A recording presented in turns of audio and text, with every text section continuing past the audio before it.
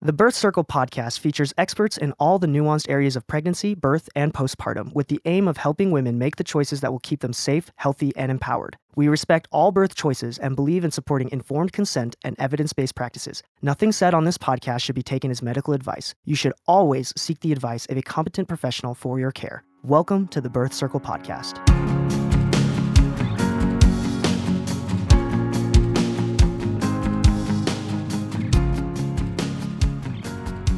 This is Sarah with Birth Circle, and today I have Karina Robinson with me, and she is the Diabetic doula. And I am so excited to record this episode with you, Karina, because I have so many questions. So, Karina is a diabetes expert, and she's a mother of 3 healthy children and a certified advanced doula. You were diagnosed with type 1 diabetes when you were how old? 4. Oh, little bitty.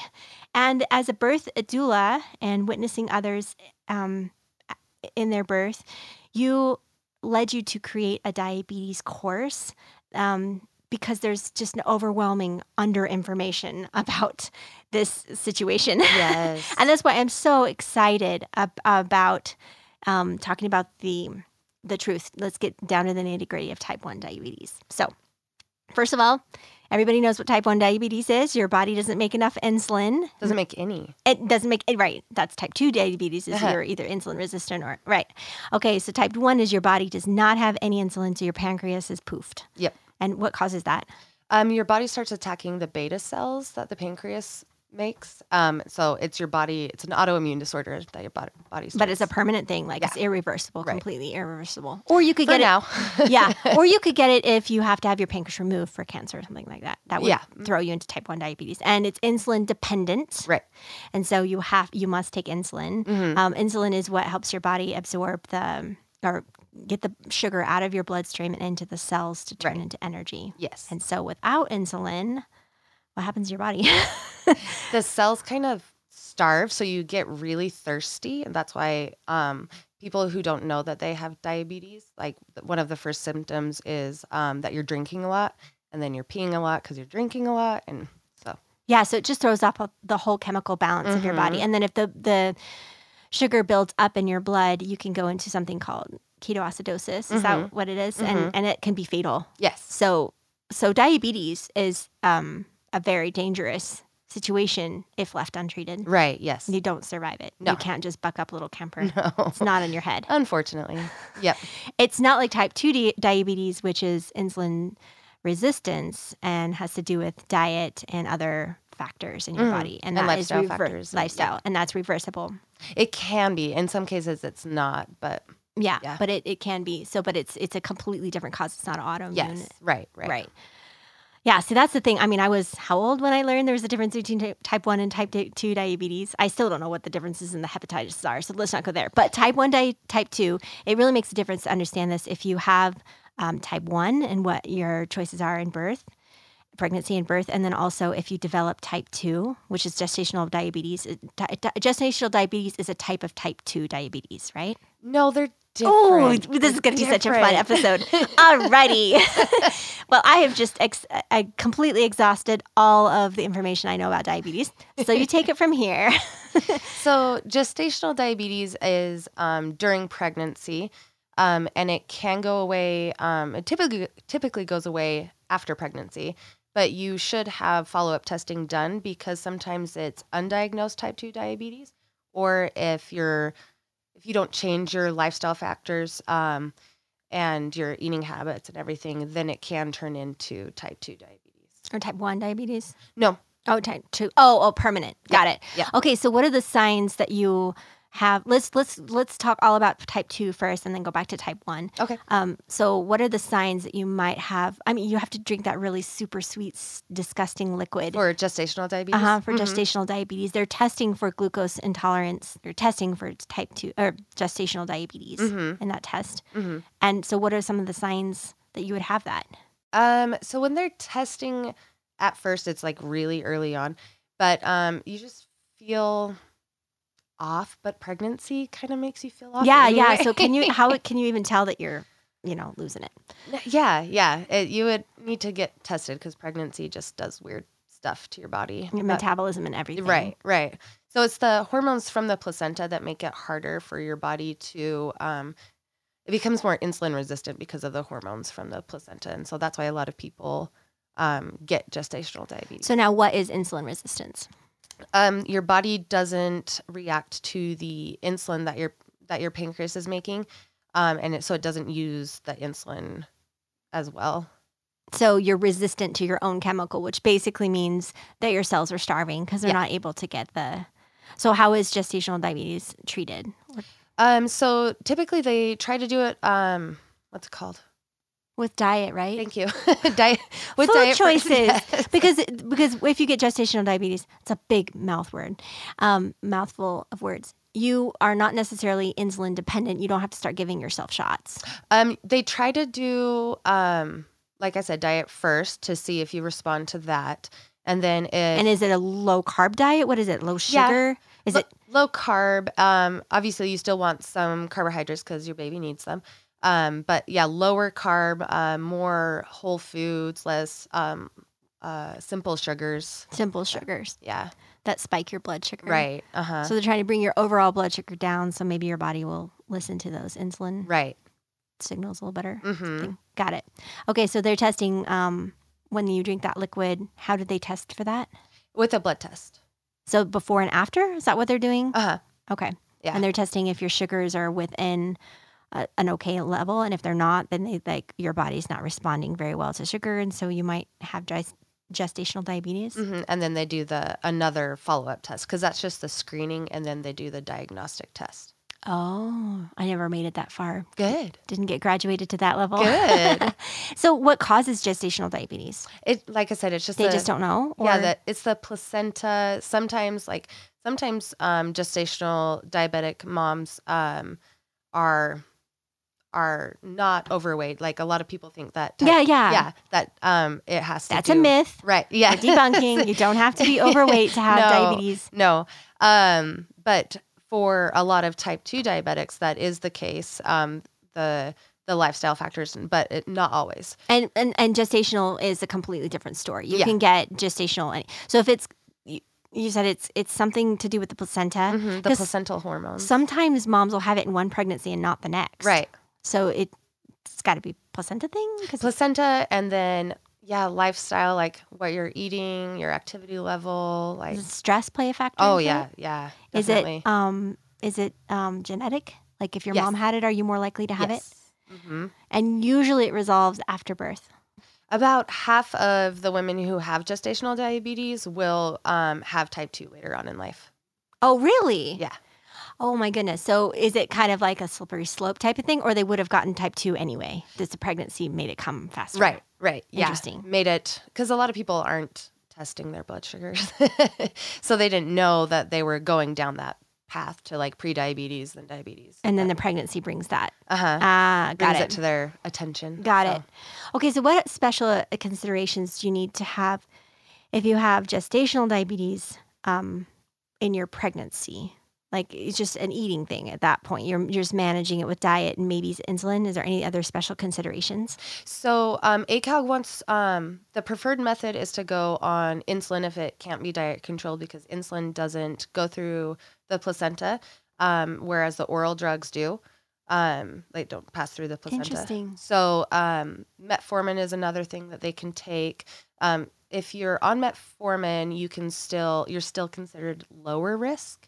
But as soon as you go on insulin, you're considered high risk. So a lot of people don't want to go on insulin because then it risks them out of like birth center. Yeah, for sure. Things like that. So what does it do to the baby? What does gestational diabetes do to the baby? It can make them really big. It can make, and why is that? Because so when the baby makes up for the higher blood sugars, so it produces more insulin, and then it makes them have more adipose tissue, more fat tissue. So they are literally fatter. They're not bigger. They're just fatter. Fatter, yeah. Interesting. And so baby's insulin is being revved up. That doesn't affect mom's insulin. It's just because the mom's feeding through the umbilical cord, the baby's getting a higher sugar. Right. I did not really even think that glucose passes the umbilical. I mean, it's in the blood, right? Yeah. Okay. So higher sugars will make that baby just pack on the pudge. Yep. Yep. So that's the big thing with gestational diabetes, is that that tend to have bigger babies. Then does it set the baby up for some diabetic problems later? Yeah, they do have a future risk of type 2 diabetes because they are packing on all of that adipose tissue. And they're basically training their body that they have to be on high rev all the time with well, that's just great. Usually they so once the cord's cut, they it takes them a little bit to regulate their glucose levels. It's the excess adipose tissue that makes it so that they're at an increased risk. Yeah. So. Yeah, I heard that you only create this adipose tissue in the womb and when you're pregnant. Oh, I didn't know that. I don't know. Don't yell at me if I'm wrong. But I just heard that that those are the only times that your body makes those. Or anyway, or so maybe I can blame it was my breastfeeding. mom. No. Yeah, blame. In our family, we like to blame as a game, and so we'll trace it all back to great grandparents. Yes, there who's you to go. blame. Why did that? Yeah. Anyway, okay. So, what about special considerations for gestational diabetes in the birth? What do you mean? So a well-managed gestational, that's just so much to say. Gestational diabetes, does it affect the actual birth? So the birth is the same. It's the stuff sorry. Are drugs going to behave more differently on her body, or is she going to need different types of, is she going to need anything in labor that's anything different? Is she going to need to make sure to eat? They say you're not allowed to eat. I mean, what is it? So, she should eat. I know. Everyone should eat. That was a leading comment. Everyone should eat during labor. But yeah, they like to give a IV glucose drip for those who are on insulin. They do an IV drip and then an insulin drip and a glucose drip, so that they can control your blood sugars, and then if you go low, they can give you glucose so that you don't need to eat. And this is definitely if you have gestational diabetes, or if it's just you're having a hard time managing it? During labor, yeah. Just always during labor? No. Oh, just if you're having a hard time. Yeah, if you're having a hard time managing it, they don't want you to go over 110. And so if you're over 110, they want to start an insulin What's drip. normal for sugar? So if you don't want your baby to have hypoglycemia after, they recommend 70 to 110, the range. Got it. Hypoglycemia is just low blood sugar for baby. Low blood sugar for baby. Yeah, because baby's still making all of that extra insulin to make up for mom being high. I wonder. Well, because I had a big baby, and they said that they needed to give him sugar water to keep his. Oh, I thought it was stupid that he would get hypoglycemic, and it didn't make sense to me. But I didn't have gestational diabetes, so why did they worry about the babies being hypoglycemic? So bigger babies tend to have a harder time regulating their body temperature, their blood sugars, just because they have more body to take care of. Really? A whole 1 pound more. Right. I guess that's 10% more. Yeah. Got it. Wow. Okay. All right. So, and then can you have a home birth or a birth center birth with gestational diabetes? Yes, as long as you are not on insulin, and it's well controlled. And well controlled. Yeah. So your midwife would just kind of watch you and just. With gestational diabetes, I think they like to consult and make with an OB and MFM just to make sure that everything's good. But you can be cleared for a home birth. Yeah. So the myth that if you have gestational diabetes, you are destined for a C-section. Oh, no. No. You could actually have a home birth. Yes. Okay, Yep. Cool. All right, awesome. So let's talk about type 1 diabetes. Do they know what caused your diabetes? So they say it's a genetic component and an environmental one. The only person in my family who has type 1 diabetes is my great aunt on my mom's side. So I don't not think a super strong or genetic link. But I did have the chicken pox 3 times. And that's how does one do that?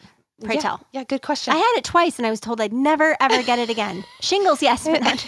Yeah, it's supposed to be one and done. But yeah, mine was when I was a baby and then again when I was 8. So how old were you when you had your chicken pox? 4, because I got it right after I had the chicken pox 3 times. Oh my gosh. Okay, so then, whoa. So what about the chicken pox do you think it was? I ruined my immune system, or your immune system got a little confused as to what it was attacking? Yeah, that's what they theorized. But yeah. Wow. Okay. All right. And do you remember being diagnosed? I remember being at the hospital. There's like bits and pieces. Because you were bitty. Yeah. 4 is pretty little. So then you had to learn. You had to learn how to give yourself shots just as a little tiny bitty. Because do you have a pump now? Yeah. But were pumps really? No, and my doctor wouldn't let me get a pump until high school. So I actually went to a different doctor so that I could get one. And I got one in junior high. So Got it. Why didn't he want you to have a pump? I have no idea. It's weird. Maybe he wanted you to buck up, little camper, and just get over it. Right. I'm so kidding. I'm so kidding. I'm in a snarky mood today. No, I get so frustrated when diabetes is put in, type 1 diabetes is put in the box of self-care. Like, really, like, you did nothing to cause this. No. Especially as a 4-year-old. Right. Yeah. Okay, so. I was super naughty. No. Yeah. I hope you learned your lesson. So you've had 3 babies, right? Mm-hmm. How did your diabetes affect your pregnancies? So I had to meet with it's recommended to meet with your endocrinologist before getting pregnant because they want, he wanted my A1C at around 6% before getting pregnant for 6 months. Oh yeah, that was my other question is how does it affect? Yeah, let's go back. How does it affect fertility? So obviously, if you don't take care of yourself, then you can't take care of another human inside of you. So, it can cause miscarriages. It can cause a lot of neural tube defects in babies if your blood sugars aren't well controlled. So there's a lot of issues. You should, if your diabetes is not controlled, you should work on that before trying to conceive. Yes, that would be. But obviously, like, there's some oops babies out there. So. Yeah. But in a perfect world, yes, try and get that managed. Yes, please. Yes. Okay, so then your pregnancies, were they pretty easy? No. Oh, okay. That wasn't even a leading question. So tell me what happened. So, like, pregnancy, I just don't handle pregnancy well. Like, I'm not, like, I didn't have HG or anything like that. Normal nausea and stuff. But like each pregnancy was harder, having to take care of my diabetes and then a toddler and then all of that. And then all the stresses because I had to have my normal OB appointments and then MFM appointments, non-stress tests, my endocrinologist appointments that I had to have every month on top of all those appointments. There are just so many appointments. So the pregnancy, without modern medicine, you would not be here to have babies. No, that's the coolest thing is that this is not something that our ancestors would have had to deal with at all. Right. Yeah. Unless it was adult onset type 1. But so did you, were they worried about, because yours was managed, right? Mm-hmm. So does the pregnancy put a bigger strain on your blood sugar? Like, did you need to take more insulin? Yes. So by the end of pregnancy, the average person takes about 3 times the amount of insulin. Really? But you weren't eating any more sugar. It's just that baby. Interesting. Okay, so then did your diet change at all? Yes, I had to be more careful, like especially in the mornings. The mornings are hard for a lot of people, especially with diabetes. Your blood sugars are low? No, high. Oh, high in the morning? Yeah. With type 1? With normal, with your normally functioning pancreas, your blood sugars are super low in the morning because you've basically been fasting. Well, they raise when you get up. So, yeah. And so with people with diabetes, they should try to eat like a lower carb meal for breakfast just to help manage. So I want to tangent for a minute. So low carb does not solve type 1 diabetes. No. You have to have, I know, don't you think these questions are so adorable? You have to have insulin no matter what. Yes. But does low carb help? Yes, absolutely. Yeah. So it's not, because I heard the myth that, well, I think it's a myth, that whatever sugar you take, you can just balance it out with insulin and you'll be totally fine. You can. But in a normal person, that'll result in type 2 diabetes. Because it's essentially what your body's doing is revving up the insulin, right? So in a type 1 diabetic, can they give themselves type 2 diabetes on top of type 1 diabetes? They can give themselves insulin resistance. Yeah. Yeah. That sounds like just a pile of fun. All right. So, when you would wake up, you would take a lower carb breakfast and try and keep your blood sugars normal. Mm-hmm. Could you tell, like, if your blood sugars got off whack, did your baby behave differently? Did you get little hyper babies? No, I've never noticed that. Random question. Yeah. I haven't noticed that.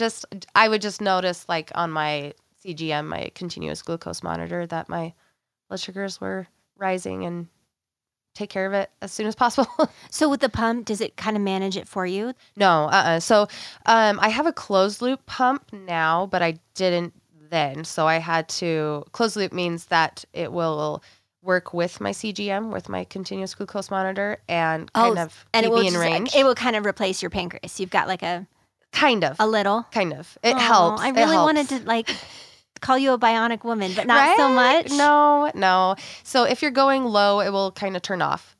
And if you're going high, it will give you more insulin. But if you go beyond the range, then you have to give yourself more insulin because it's not approved. So be like, I'm going to a birthday party tonight. Here are my extra shots or whatever. Oh, yeah. You still have to give insulin for eating and stuff. But like without eating, it kind of keeps you in range. Oh, you do have to still give yourself shots? Give yourself... what they call it a bolus. They give yourself more insulin through the pump. So it's like a car with like cruise control. Yeah. But you still have to like turn off the exit when you want to go. But yeah, got it. Okay, cruise control. That's what you've got. You've got insulin cruise control. Yes. Cool. Okay. All right. And so, what does exercise do for? So, exercise is funny because I know I don't like exercise. Why would anybody want to exercise? Well, it's hilarious. You have to plan it out with diabetes. Oh. You can't just like go out and go for a run because you have to turn down your insulin so that you don't go low while you're out exercising. Oh, right. Because if it's just continually pumping, then you would go low. You're not eating and you're okay. Right. Well, this is a lot of math. Oh my gosh. That's what like the pump will do it for math. you. Okay. I'm like, give myself 50% of what I would normally give for 2 hours. I mean, the math I do is how many chocolate bars do I need today to combat? Just kidding. That's the math I do. Okay. All right. See, we can talk. It's almost the same, right? Yeah, how totally. How many squares of 90% chocolate do I need to feel better right now?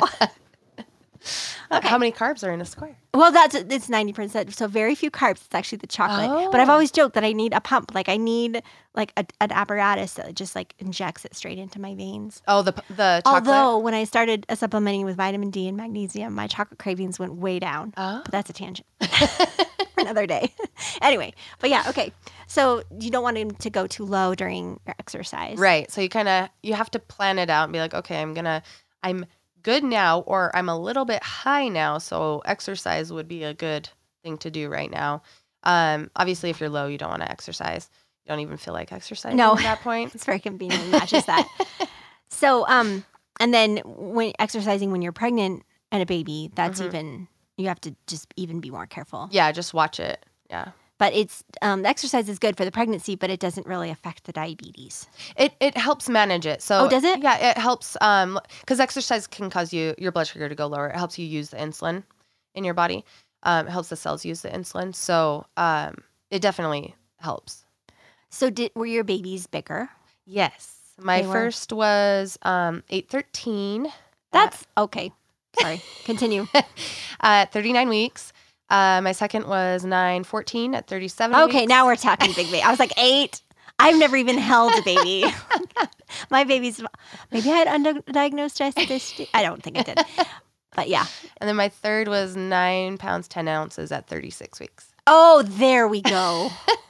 That's a big baby. Yeah, she was chunky. But your sugars weren't high. I think with my third, they were my highest just because it's harder to take care of yourself when you're taking care of 2 little ones. But. Yeah. So how about your labor? When you have special considerations for type 1 diabetes in labor? Yes. Manage it yourself. Don't let them take it over because especially type 1 diabetes, like you've been doing it forever. And unfortunately, the nurses have no idea what they're doing. They're just following what the doctors tell them to do. Mm-hmm. And it was kind of can I talk about this? Okay. Yeah, go ahead. One of the births I was at, the client was asking, like, why am I not going high?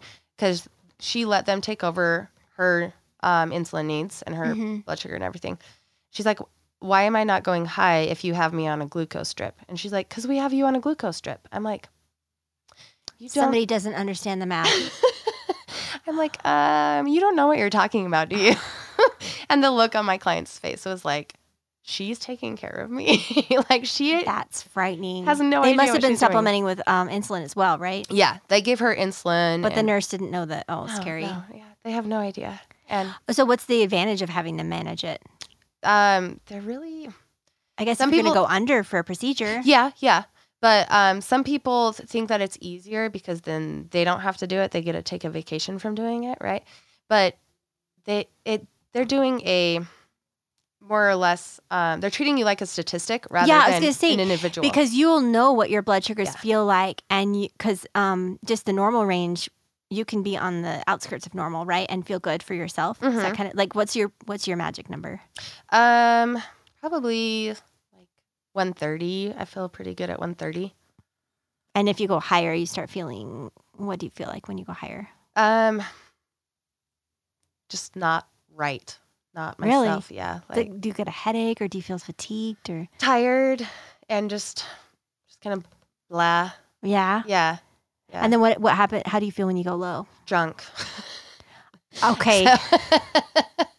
I feel drunk. I feel kind of out of it. What does alcohol do to your diabetes? It does different things for different people. A lot of people just since they feel drunk, they don't realize that they're going low. Because they feel kind of similar. And that's why you don't notice it. That's why you can crash hard. Yeah. Because you're kind of like out of it. But those around you can recognize those symptoms? My husband can. Do you smell differently? When I'm low? Yeah. Can you smell like in your blood? When you're high, you can get like fruity breath. But when you're low, you just like I start stumbling and I look like I'm drunk. And your husband's like, "Come here, babe, let's test you." Wow. Usually I can tell before other people start to notice or like start sweating and. So before I had my first baby, I thought that that birth was going to be this big physical event, and that like I couldn't even wear my contacts because it would have been too hard to keep my contacts in during pregnancy or during the labor and stuff. And I felt like, that it was going to be this out of body experience or whatever. And then I was actually quite surprised that by the fourth baby, I could actually keep makeup on the entire time. And so that's got to be similar with diabetes. If you go in it with the expectation to be like give up complete control to your provider to manage your care, then it would make sense that you would think, oh, I'd need to give up my insulin control to them too. But if you go in thinking, I'm going to be right here with me all along. I know what I'm doing. This was actually an epiphany, guys, like that I could I was right there. I mean, in the surges, you're not there, but or you go inside. But in between, I was laughing and joking, and I could answer questions and could have told them how I felt. So Right. So why would you need somebody to manage your care? Especially with a CGM. Even with a CGM, they want to test your blood sugar. Is that your monitor? Is that what it's continuous glucose monitor. Okay. Yeah, that tests your blood sugar for you every 5 minutes or so. But even with that, they want to test your blood sugar, which I think is ridiculous. It's that. How do you really feel about it? It's one of my so peeves. let's talk about the providers. How you can tell if a provider is really diabetic friendly, is that a word? Or really ignorant about diabetes, and what kind of questions can you ask when you're interviewing providers that will make sure that you get the best care? Making sure that you ask, like, if you want to be in control of your blood sugars, because some people don't care. I'm not one of those people. You like to control. Yes.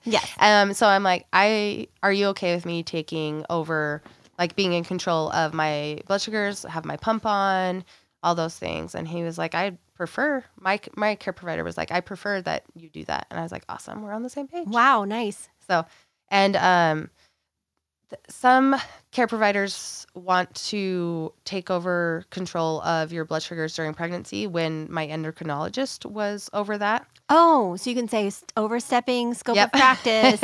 Well, because with a lot of GD patients, they do kind of take over that. But with someone who sees someone every 3 months, throughout their whole life that they have diabetes, the doctor, they don't know what they're talking about versus the endocrinologist who like really knows you. Yeah, exactly. Yeah. They know you. Yeah. Okay. So this is a dumb question, but I've got a list of questions I want to run through, plus the random ones that come to me. But your baby, type 1 diabetes is a cause after you're born. Are you ever born with type 1 diabetes from your mom? I'm sure that happened. But it's not really at risk. No, If you have unmanaged diabetes, you're not going to give your baby diabetes. No. Yeah. No. Okay. All right. Just clearing that. All right. And then do you have to deliver early? So you said 36 weeks. Did you have a C-section or did they just induce? No, neither. I went on my own. Oh, so the baby's like, hey, we know we're getting, oh, interesting. Okay. Do you worry about the fear of C-section? Oh, yeah. Like, So my second was a C-section. Okay. Yeah.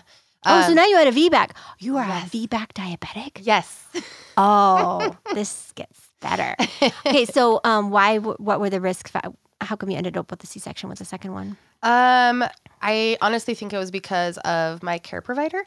So I loved her for my first, but he got shoulder dystocia on the way out. And so because of that, she was really, my second baby was measuring bigger. And so she was really, that scared her. Mm-hmm. And so she was already talking about a C-section, and future me yelling at past me for not changing care providers then. Well, yeah.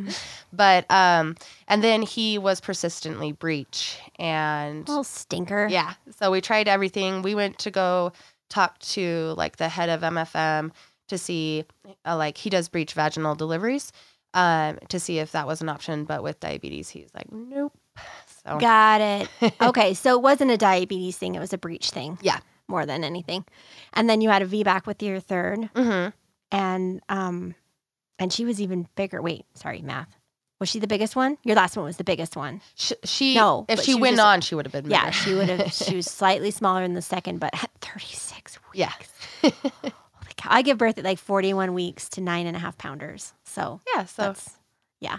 People squirt out these little tiny 7-pounders, and I'm like, that's so adorable. Did you even feel that happen? Right. Just kidding. I'm sorry. I'm not being insensitive.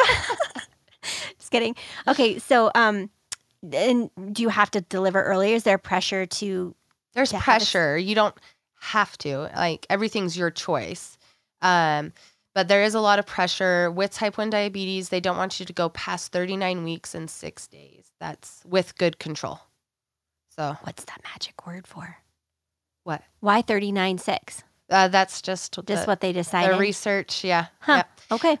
Unfortunately, the study that they're basing it off of is type 1s who have poor control, who also smoke. Like right. Yeah, so when you're in labor, the actual birth is not more stressful on you as a type 1 diabetic. Like you shouldn't need to go to a C-section because you worry that your eyes are going to pop out of their heads. No. Right. No. Okay. Sorry. You just think like type 1, what would it do in that moment of transition when your body's at its most intense? Mm-hmm. You just have to you do have to watch your blood sugars like every 1 to 2 hours. So someone needs to be on top of that. I was going to say there, because you go deep down yeah. So then your husband's helping you manage. Yep.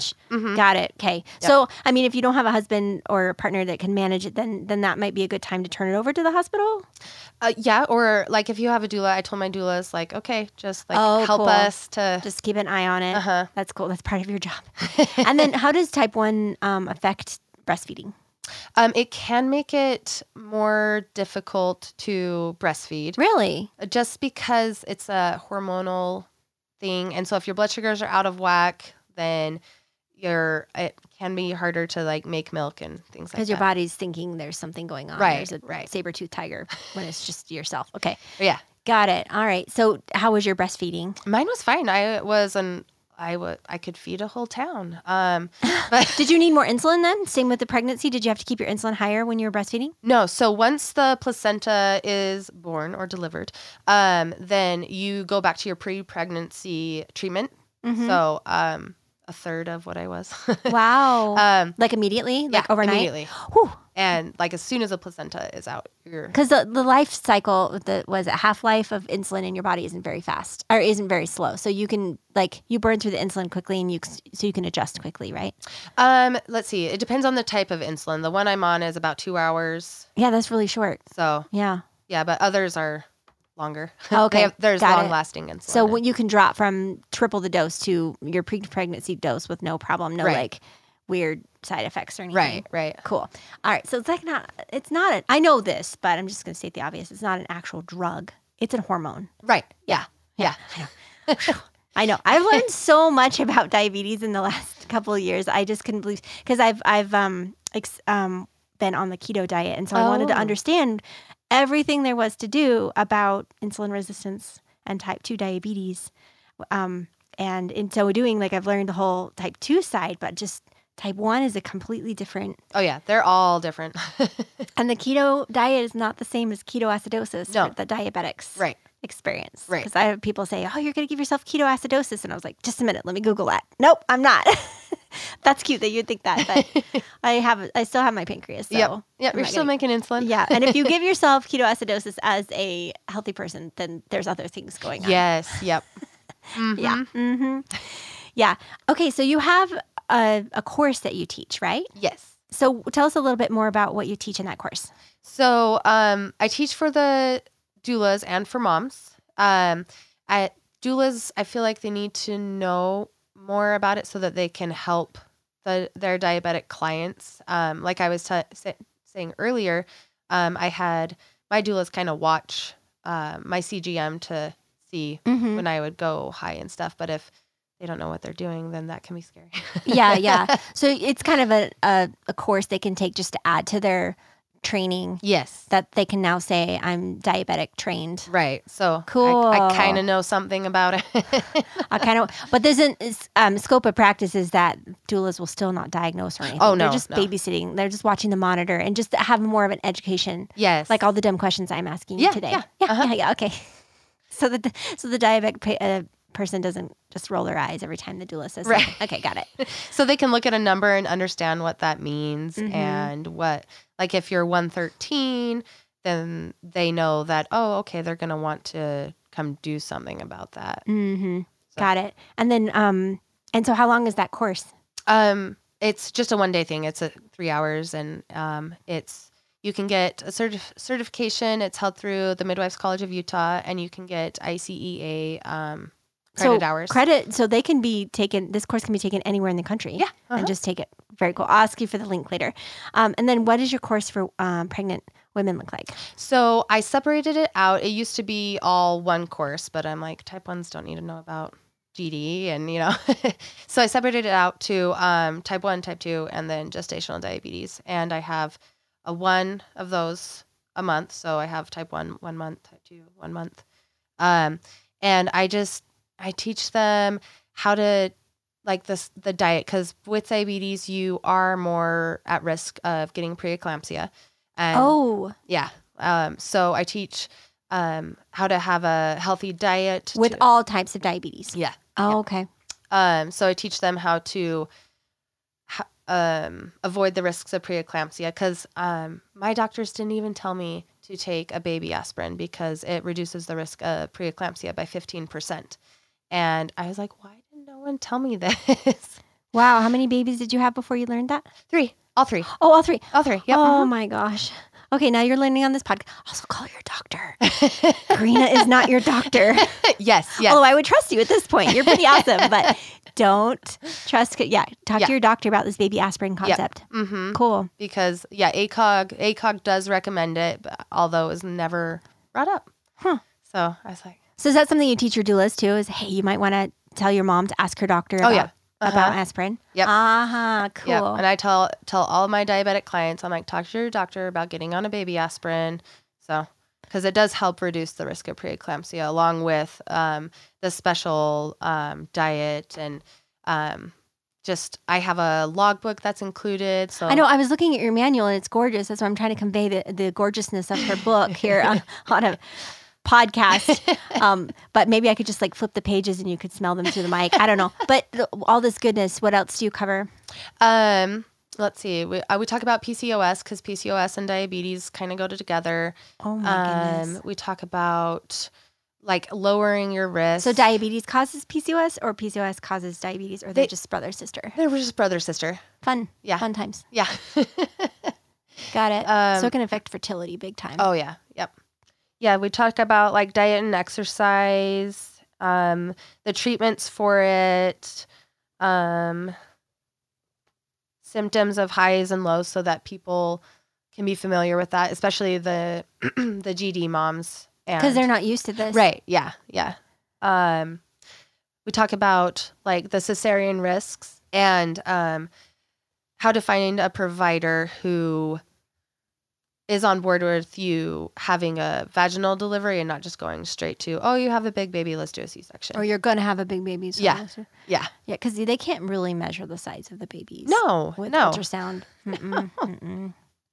And someone who will like really give you a chance, because really the only way to know if you're going to have a shoulder dystocia, because really that's their big fear with a big baby is a shoulder dystocia. The only way to really know is to try to have a baby. If you have shoulder dystocia, active shoulder dystocia, is it too late for a C-section? They can push the baby back in, but yeah. really the best way is to like the maneuvers and everything to help get baby back out. But because I think that's their last resort is to. Because they're actually big babies. They're just squishy babies. Yeah. Right? Fat squishes. Fat squishes. Yeah. Their rolls have rolls. Yes. Yeah. And so how long is this course? This is, again, 3 hours. They're all 3 hours. So if you get diagnosed with gestational diabetes, you should look you up. Yes. You should look Karina's course up. So how does diabetes affect epidurals? I don't think it does. Other than you can just have a normal epidural. Yeah, You don't have to have a special epidural. No. Okay. It does. So diabetes does come with, like you don't, if it's not controlled, you have a harder time with healing. So that's why like I'm a big advocate for not having a C-section if you can avoid it, because you do have a 1 in 4 chance of having an infection from the C-section. So you are at a higher risk of infection. So even with epidurals, you like. Really? Mm-hmm. Huh. Okay, so what are some of the other providers that would be of good use for type 1 especially, but GD? You could have taught me GD earlier in this episode when I was like stumbling over my words. Gestational diabetes. So what are some of the other providers that could help manage this? I mean, you've got your endocrinologist, but what are the other providers that could be specially trained to helping you? Like a dietitian? Is that what you? Dietitian, or like they're you can't fix diabetes with chiropractic. No. So that's just a funny thing. But I'm just saying, what are the other providers? You can have your endocrinologist and you can have your doula that's specialized, or not specialized, but she's got this training. Is there other providers that you could make use of to keep you safe? Definitely seeing a dietitian will help. Maternal fetal medicine, they'll want to see you for your non-stress tests and things like that. Non-stress tests are to make sure that the baby is responding okay to sugars. How do they work? So non-stress tests, they usually do start at 32 weeks, and then they put on the bands like you do in labor and delivery with the fetal heart rate and then the contraction monitor, and they take your vitals. They do a little ultrasound to see the amniotic fluid index, the AFI, to see if you have too much fluid, too little fluid. Is that affected by diabetes? Yes, very much so. I had too much fluid. So I was measuring 10 weeks ahead with the fundal height because of my big baby and all of my excess fluid. That must have been really comfortable. Right? So as a type 1 diabetic, we talked about this with GD and type 2. As a type 1 diabetic, can you do a home birth or a birth center birth? You cannot do a birth center. You can do a home birth with a midwife who is not licensed, because it's the licensure. And we're also talking about Utah. So if you're in a different state, you're going to have to look at it. But in Utah, you can have an unlicensed midwife at home. A direct entry midwife. Midwife. So but you cannot go to a birth center. Right. Yep. Because it's the licensure and certification that makes it so that they cannot take high risk patients. But So. you can see a midwife at the hospital. You can pick a provider that's very...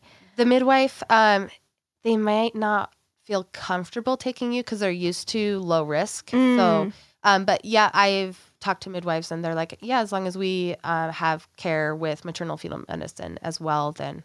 So your third was a VBAC. Yes. So your doctor was very VBAC friendly. Yes. Because to have a diabetic and VBAC, that sounds like a party. Uh-huh. But he was okay with it. Yeah. Yep. Wow. He was getting nervous at the end because she was measuring bigger. So big. So it's a good thing that he had spontaneous labor. Yes, yes. Was he going to induce you? He was talking about it the week that I went into labor. She heard it and she's like, nope, on my terms. Thank you very much. That happened with all of my kids. Really? You started thinking? First, they're like, we're going to induce you on Wednesday. He came on a Sunday.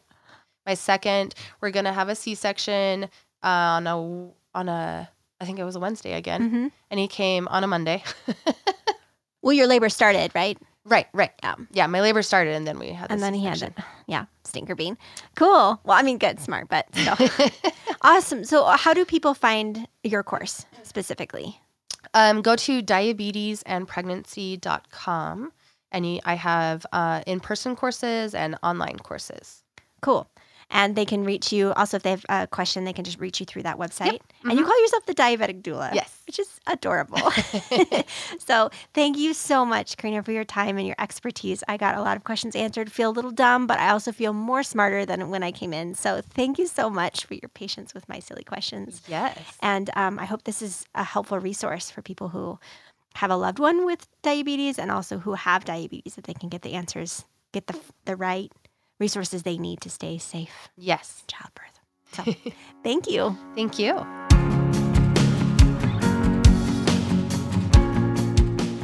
Please visit us at birthcircle.com, join our Facebook groups, or find us on Instagram and Pinterest.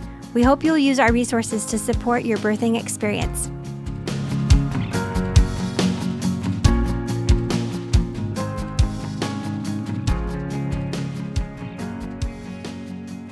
And thank you to LaunchPod Media, who produces these podcasts.